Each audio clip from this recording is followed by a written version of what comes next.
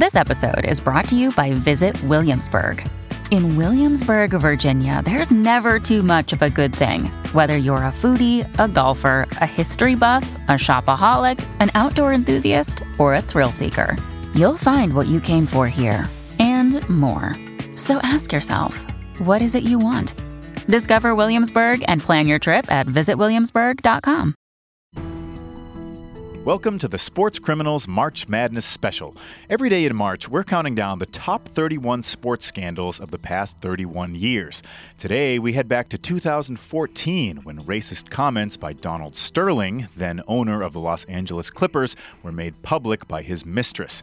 The ensuing consequences for Sterling were severe and had lasting implications on both the Clippers franchise and the entire NBA. For more shocking sports events from history, come back tomorrow for more of our March Madness Special. Listen free on Spotify or wherever you get your podcasts. Warning, this episode includes sensitive descriptions of racism. Listener discretion is advised, especially for listeners under 13.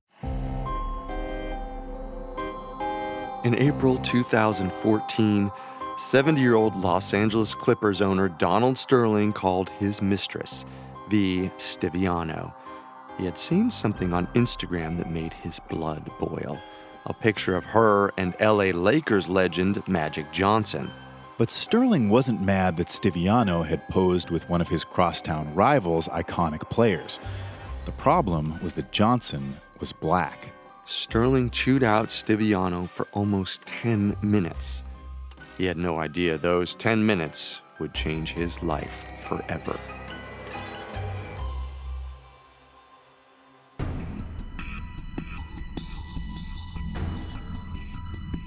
Welcome to Sports Criminals, a Parcast original. This is the 25th episode in our March Madness special.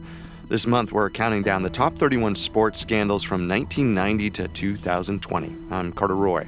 And I'm Tim Johnson. In today's episode, we're going back to 2014 and the downfall of the LA Clippers' racist owner, Donald Sterling. Although he made a lot of money from owning the Clippers, Donald Sterling made the bulk of his fortune in real estate. As a landlord, he was the subject of numerous lawsuits accusing him of housing discrimination against minorities. During these proceedings, Sterling's racist nature was laid bare.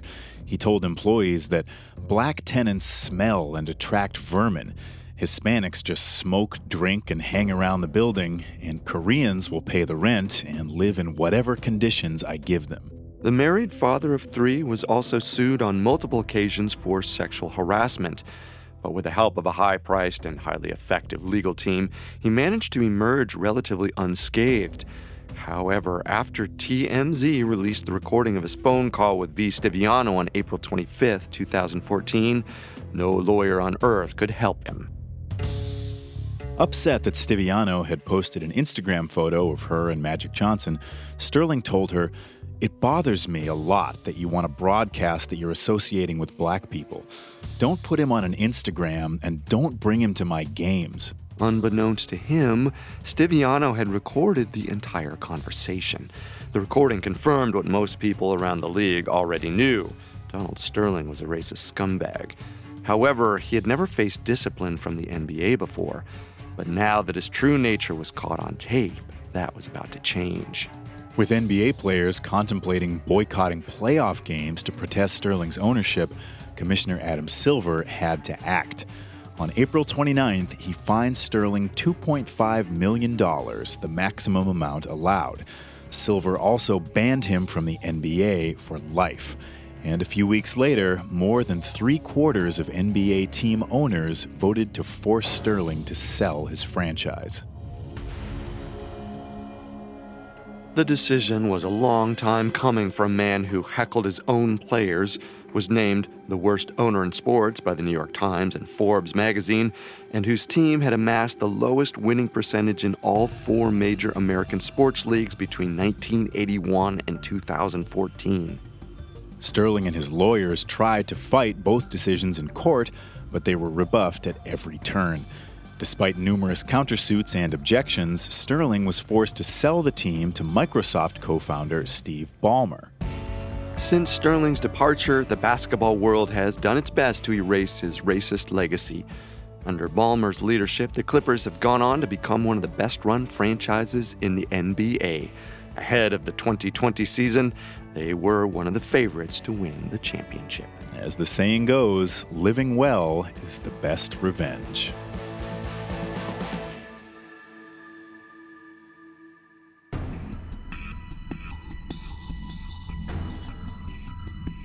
Thanks for listening to Sports Criminals March Madness. We'll be back tomorrow with next year's scandal. You can catch our other episodes of Sports Criminals for free on Spotify or wherever you listen to podcasts.